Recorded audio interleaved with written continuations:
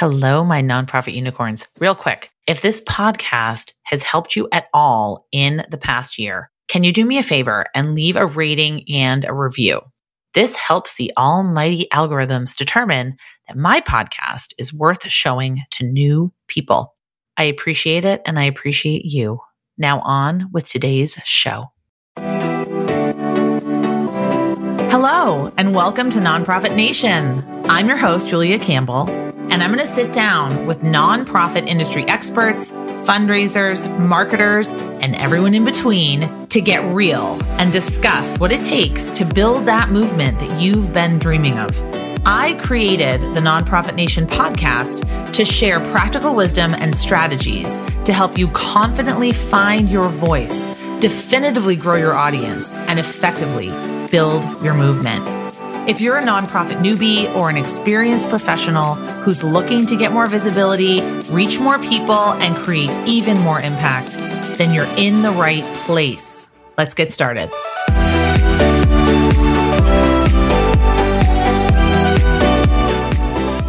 Hi, everyone. Welcome back to Nonprofit Nation. I'm your host, Julia Campbell. Thanks so much again for being here with me today. And today's episode is one of my favorite topics. It's storytelling. And we're going to discuss the right way to tell a fundraising story. And you'd be surprised, there is absolutely a right way to structure it. And my guest today is a storytelling expert, Vanessa Chase Lockshin, a consultant specializing in nonprofit storytelling, fundraising, and communications. She's the author of The Storytelling Nonprofit, a practical guide to telling stories that raise money and awareness. I will put it in the show notes. And the creator of immersive online training programs for nonprofit professionals. Vanessa is an award-winning entrepreneur, an avid reader, and resident of Victoria, Canada, and also a working mom. We just talked about that. So, Vanessa, how did you get started in this work? I've been following you for years and years and years. I'm sure a lot of my listeners are familiar with your work, but how did you get started in fundraising? And then what led you to the focus on storytelling?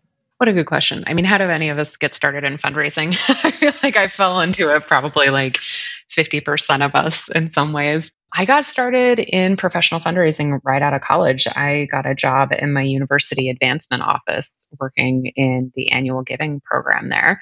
And I was really fortunate to work under some truly incredible professionals who were just the top of their game in direct response fundraising, and really learned a lot from them about what it looks like to run a great annual giving program. And I wasn't really sure at the time what I was going to do career-wise, but I loved the creativity that is in fundraising. And I know not everybody sees that or appreciates that about it, but I think especially in copywriting, there's just a lot of things about that like really get my creative juices flowing and gives me a lot of problems to sink my teeth into. And I think in terms of the storytelling piece, I worked in-house at two different organizations early on in my career. And I think I just really early on understood the value of what really good direct response copywriting looked like. It tells a story on two levels. There's the narrative about the problem, about what's going on, but there's also the vignette story about someone or something that people can really connect to. And I think really seeing the differences between really great copy and really bad copy it just became like really clear to me about how powerful the words you use to talk about your cause and what you're raising money for can be. And it made me a real word nerd in my career, just wanting to really understand how I could best talk about causes and help them really represent themselves in the best way possible to donors. And in your blog, you write a lot, not just about the importance of storytelling. It's a lot about tactics and tips and advice for nonprofits as they're trying to navigate how to gather stories, how to collect stories, how to write stories. So you write a lot about storytelling and story structure.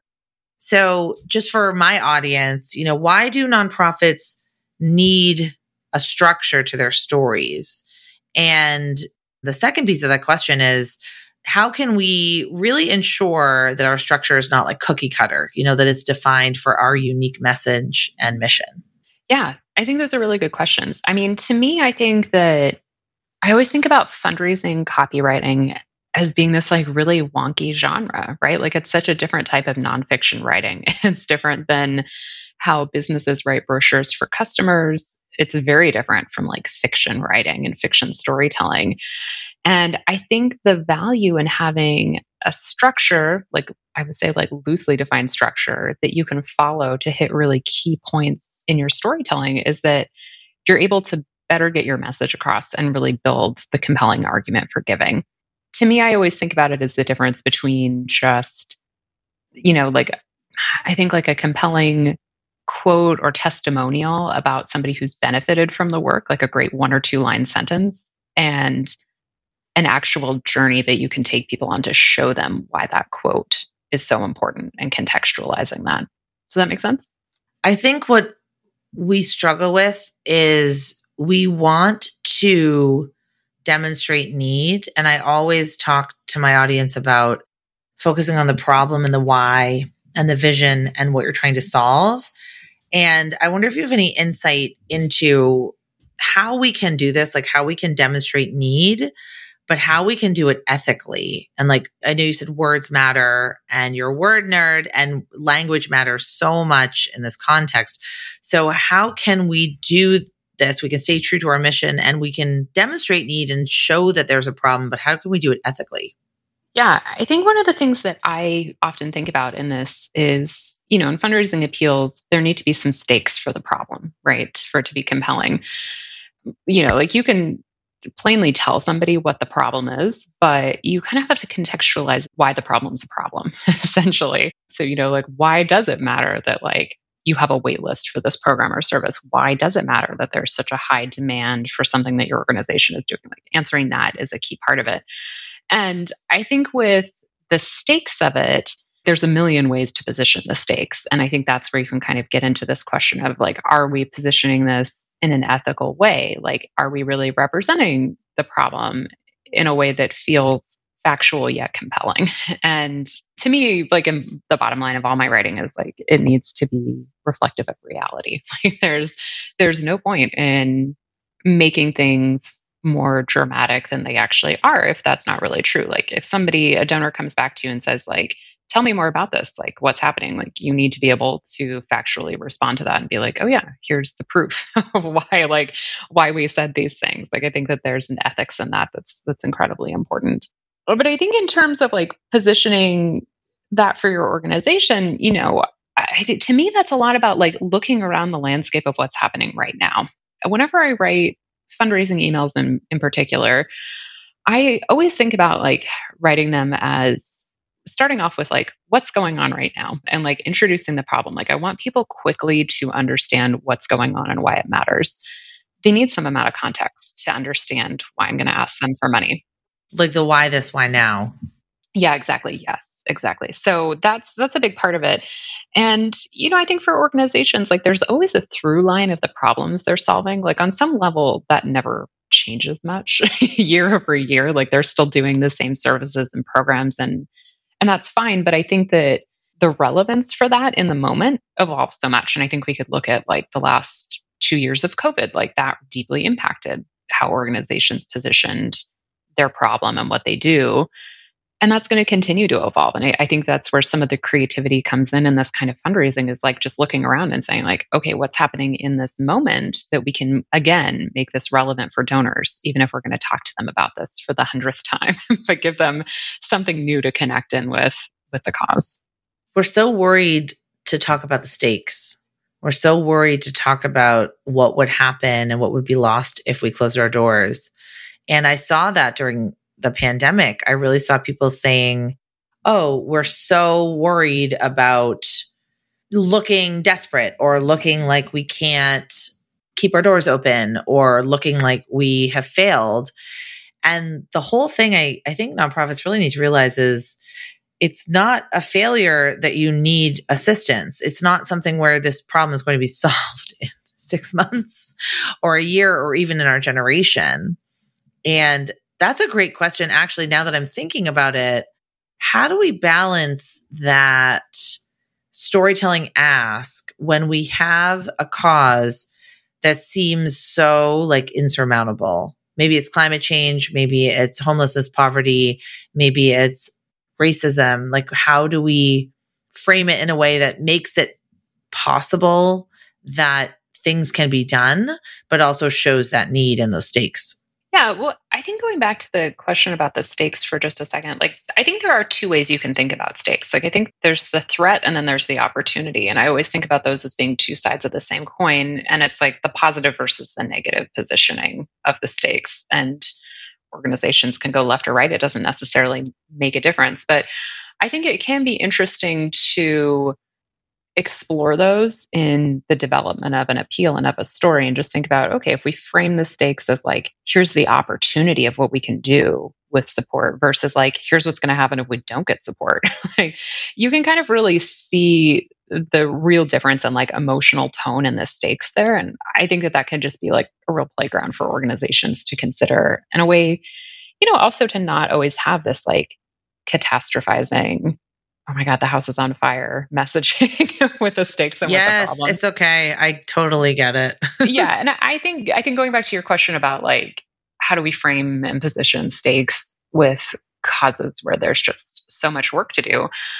To me, that comes down to the theory of change that you have in your reason for donating. Like there should be some clear, tangible theory of change in there that's going to definitely show people how you can move the needle forward with a certain amount of people participating and donating to something. Like, sure, you're not going to get people to donate and solve climate change next month. However, like, if people donate to this, like, are you able to start running campaigns where you can put pressure on like key politicians or political players? Like, what is the small step that you're taking towards that? I think that this is something where I often see awry in fundraising appeals is that like, it's so big and visionary, but I think like in a lot of ways we need to like funnel it down a little bit. Like, sure, we can talk about that big picture context, but we also need to be really clear about what's going to happen when people donate. Like, what are we doing with this? And how is this like moving the needle forward in some very specific and small ways? And like those small ways always add up, but it's important for us to be able to show people that progress over time. So how do we find stories that we think our donors would find interesting? I come at this, I think, probably from a slightly different way than some other people might. I always start with thinking about the messaging and the context of the appeal first. Like, I don't usually start story first and then work that way. I usually think more about, like, what is the problem we're talking about? What's the ask? And what is it that we're trying to, like, demonstrate in this? And then I think about how can there be a story that illustrates this for people really clearly? And to me, I always think that this part of the process is like super collaborative. Like I'm often outside of the organizations that I work with as, a consultant and a contractor. And so to me, this is where I really rely on like interpersonal relationships and conversations to talk to people about like my vision for the appeal and pick their brains a little bit about things that they've seen in the last few months in the work and say like, do you think there's somebody who would be a good representative for this? Do you think there's like an instance within a program that would really reflect this messaging really strongly? And to me, this is about creating like real flow throughout the appeal. Like there's always going to be fantastic stories, but there's not always going to be a story that matches the message. So really finding that kind of like top-down alignment within the appeal is, I think, a good way to think about that rather than like piecemealing in a story that might be great, but maybe like doesn't quite make sense with what it is that your organization wants to talk about. We don't want to put like a round peg in a square hole. We're not trying to shoehorn, like you said. I agree. I think it's interesting because I tell my clients to collect a lot of different stories from everywhere they are, staff stories, donor stories, volunteer stories, client stories, mission stories, community-based partner stories. Which stories are the most effective for fundraising? And if you have these staff and donor stories, you might not have client stories. Are those effective, or should we really be focusing more on those impact stories? I think it depends on the type of work your organization is doing in some ways. Like, I think for an advocacy organization, there's probably less beneficiary client stories to begin with, like just because of the nature of the work. But I think that, in the in Marshall Ganz's organizing model, like a story of self is incredibly powerful for people to hear. And I think staff and donors can speak to that really well. And I think, especially with donors, we get into the territory of social proof, which is really powerful. I think the line a lot of organizations have to find is, and I think I see this especially with organizations who have like matching gift campaigns, that it's not about like profiling the significant major donor and lifting them up on a pedestal, but it's more about like the story of the values that drove why they decided to make this gift and why they're committing to this campaign. So less of a press release and more about like the story of their gift, so to speak.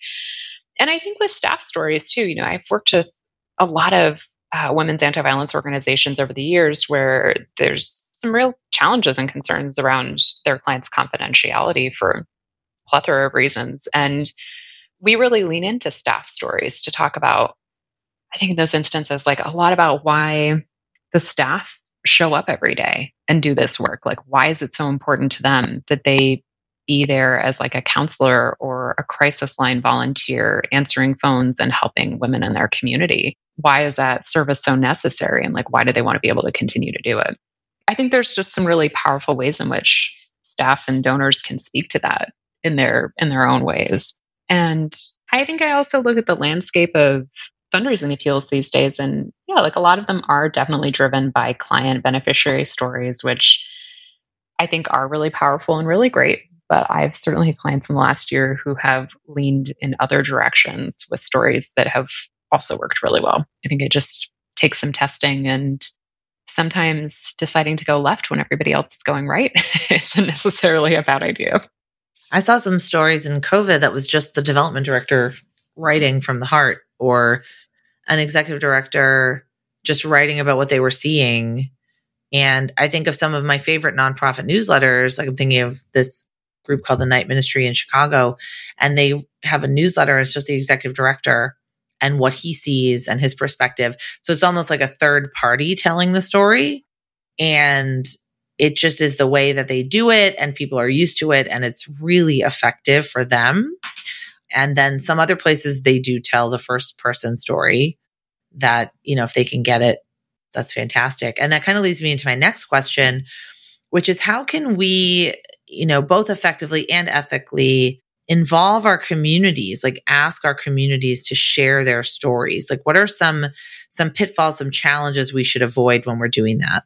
I mean, I think the most important one that I feel like I'm like so conscientious about this, possibly like too conscientious sometimes. I don't think there's anything as too conscientious. I know. Like, yeah, it's like the people need to representation. be more conscientious.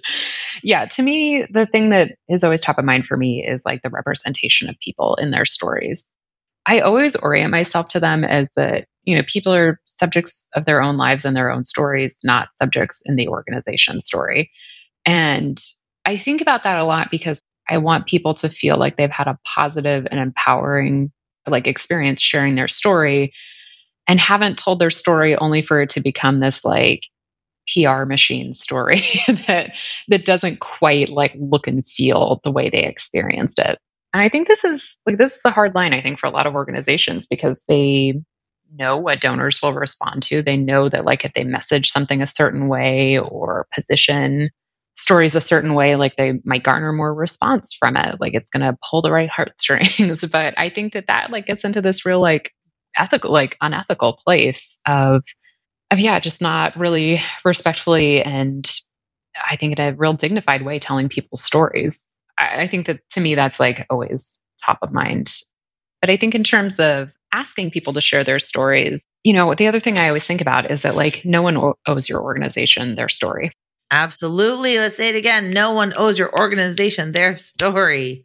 Yeah, I feel like over the years in my work, like I've certainly encountered people who are like, we've done so much for these people. Like, why won't they just tell us our stories? And it's like, they do not owe you this. Like if they want to. You can think that in your head. Do not ever say that out loud. No, it's not good. So I think that's the other part too. It's like, I think you have to come from this like humble place of like, asking, and if people are willing, being really grateful for that, because I think it is a tremendous opportunity to share these personal stories and vignettes of what people have been through, and honoring that in a really tremendous way by telling the story ethically, thanking this person and involving them at points in the process where it makes sense, so that they have some some say in how the story is being represented in a public facing way. I feel like one of the things I've seen and heard is more and more organizations using story releases where they just have people, like they interview somebody, they have people sign a release saying they can use the story however they want, but then they're not really circling back with people when they go to use it. And I think just continuously having those points of consent is something that always feels really important to me. Yeah, they may have signed a release form 2 years ago, but we should circle back with them anyways. Just make sure that they're still in a place where they want to share this and they're okay if we, share it in X, Y, and Z ways. I love that. And I think that it's so important giving people agency over their story, no matter where it is. If you 10 years later, you want to take it off the website, okay, that's your prerogative. It's your story. And sharing that people really own their story. And also, I know I read it on your blog and I couldn't find the specific post, but sharing to the person that this story doesn't define them, like this experience doesn't define them. And I remember working in domestic violence and thinking just solely from a marketing and fundraising perspective and not really thinking about, okay, maybe there's 1,000 different things that this person has done and has gone through and has a life experience. And this is one kind of bump in the road, or this is one thing that happened to them and it doesn't define them. And where does it fit into their overall story? Yeah. And I think that that's something I think a lot about with people who have been through trauma. I mean, I've certainly interviewed and talked to my fair share of people over the years who've been through really traumatic and, frankly, horrible things in their lives. And as somebody myself who grapples with PTSD from an accident years ago, I think I'm always sensitive to that and thinking that sure, we want to tell the story of what happened, like the event maybe that led them to this situation, like in the sense of sexual assaults or domestic violence. Sure, we want to know the inciting event, but I think the overriding story doesn't have to dwell on the specifics that person went through. It's we all know that was horrible. We do not need to dramatize what someone went through. And I think from an perspective of where the organization intersects with them, it's so much more about how this person has moved forward from something and how the organization has come alongside them and helped them. And we can move away from a lot of those details that, sure, might raise the stakes of the story, but it's do we really need to tell that to people?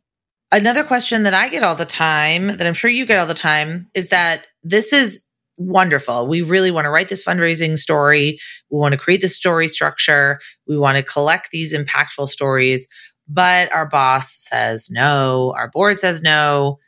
Everyone in the field says no. How do we get stories, these kinds of stories, if we don't work directly with clients? A lot of my listeners are development and marketing directors. So what are some tips on that? I think you just got to start from where you are. And Julia, I think you said it earlier, thinking about telling your own story, weaving your own story into there. You can start with yourself. You're a great test subject to use through this and use this kind of exercise on yourself and your own story and your relationships with the organization. I think about my time in-house as a fundraiser and development officer, and, I had the easiest access to donors and donor stories. And that was where it made sense for me to start. It was in some ways way less of a headache to get those. And it was what I could do with the resources I had available. And I think that's a way to take the temperature down on this whole exercise of storytelling for yourself, is just starting from where you're at. And sure, you may have aspirations of what a tremendously powerful storytelling program can look like for your organization, but you're not going to go from where you are now to maybe this really sophisticated program in a month. So there's going to be some steps in there, and just thinking about what are the small steps that you can take in that process to garner buy-in, develop internal and institutional knowledge and support for this, and move towards that in more of a long-term, medium to long-term way. So I did watch your YouTube video. I've actually watched a few of them. I loved the one on creating a story bank. Can you share some of those tips with us? Because I think that is something that is really helpful, especially as we're trying to build that buy-in. because you can say, oh, here are some great stories that we have or have had in the past. And here's some other people that have helped us. So can you talk about creating a story bank? Yeah, absolutely. I'm such a fan of repurposing content, especially stories. Let's not reinvent the wheel. Yeah. It's like also like, how many people are going to see it if you share it once? I think about this all the time with with my email clients when we run email fundraising programs and campaigns for them. It's like, sure, a certain portion of people open an email, but it's like a small portion. Also, some people may have like skimmed it and not read it. And you're not ever going to get 100% of your audience eyes on something. So what can we do with like really great material that we have to repurpose it, reposition it, and leverage that over time, especially if it's something that worked really well for your organization once? Like, can we bring it back in a new and different way and reintroduce it to people? So I think that story banks, content banks, these are all great concepts for you to centralize what it is you have in terms of assets so that you can have a quick inventory of everything and work with that more frequently. I've seen organizations do this in a lot of different ways, whether it's like series of file folders on a local drive, Google Drive folders that they manage where they're keeping assets. I've had clients who've used Trello boards to organize their story banks. Love a good Trello board. Yeah, they can like collect all the assets in one place. I think there's so many project management tools that you can repurpose for this.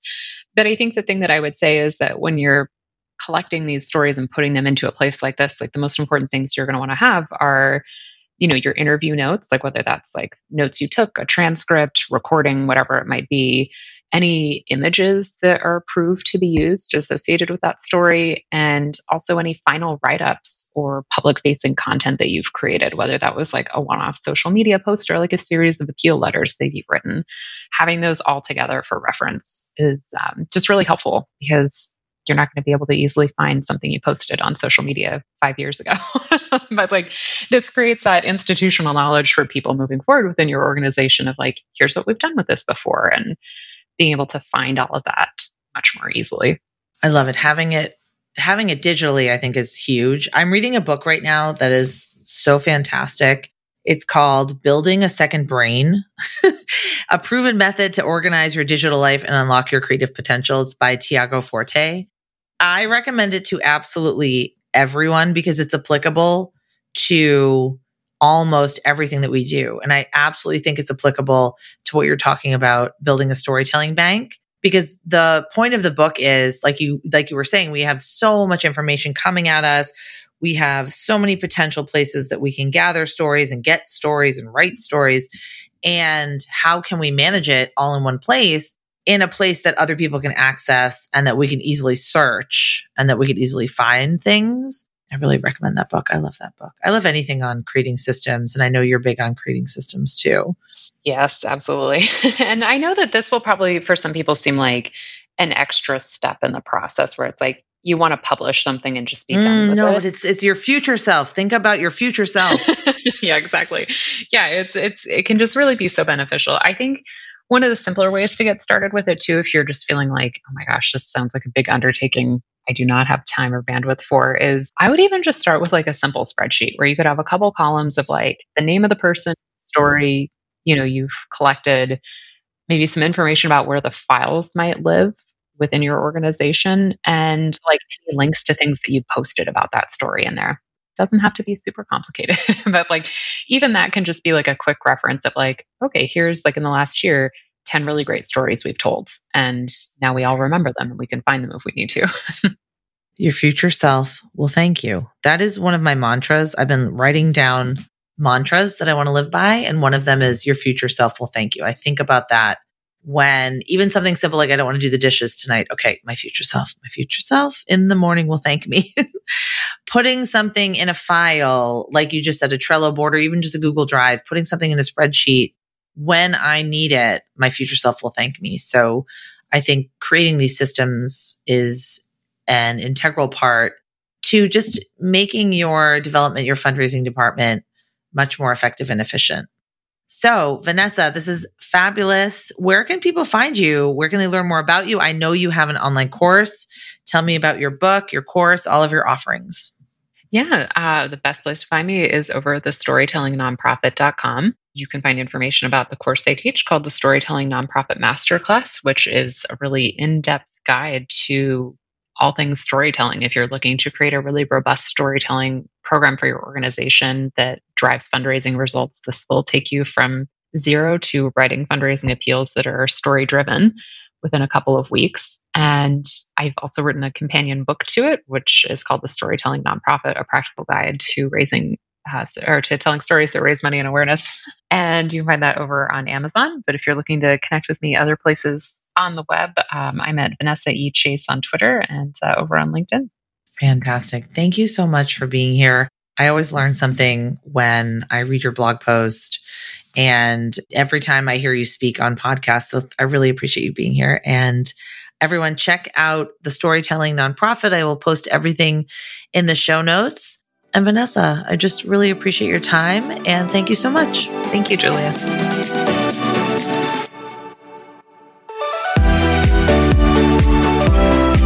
Well, hey there.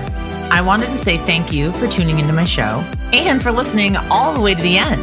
If you really enjoyed today's conversation, make sure to subscribe to the show in your favorite podcast app, and you'll get new episodes downloaded as soon as they come out. I would love if you left me a rating or a review because this tells other people that my podcast is worth listening to. And then me and my guests can reach even more earbuds and create even more impact. So that's pretty much it. I'll be back soon with a brand new episode. But until then, you can find me on Instagram at JuliaCampbell77. Keep changing the world, you nonprofit unicorn.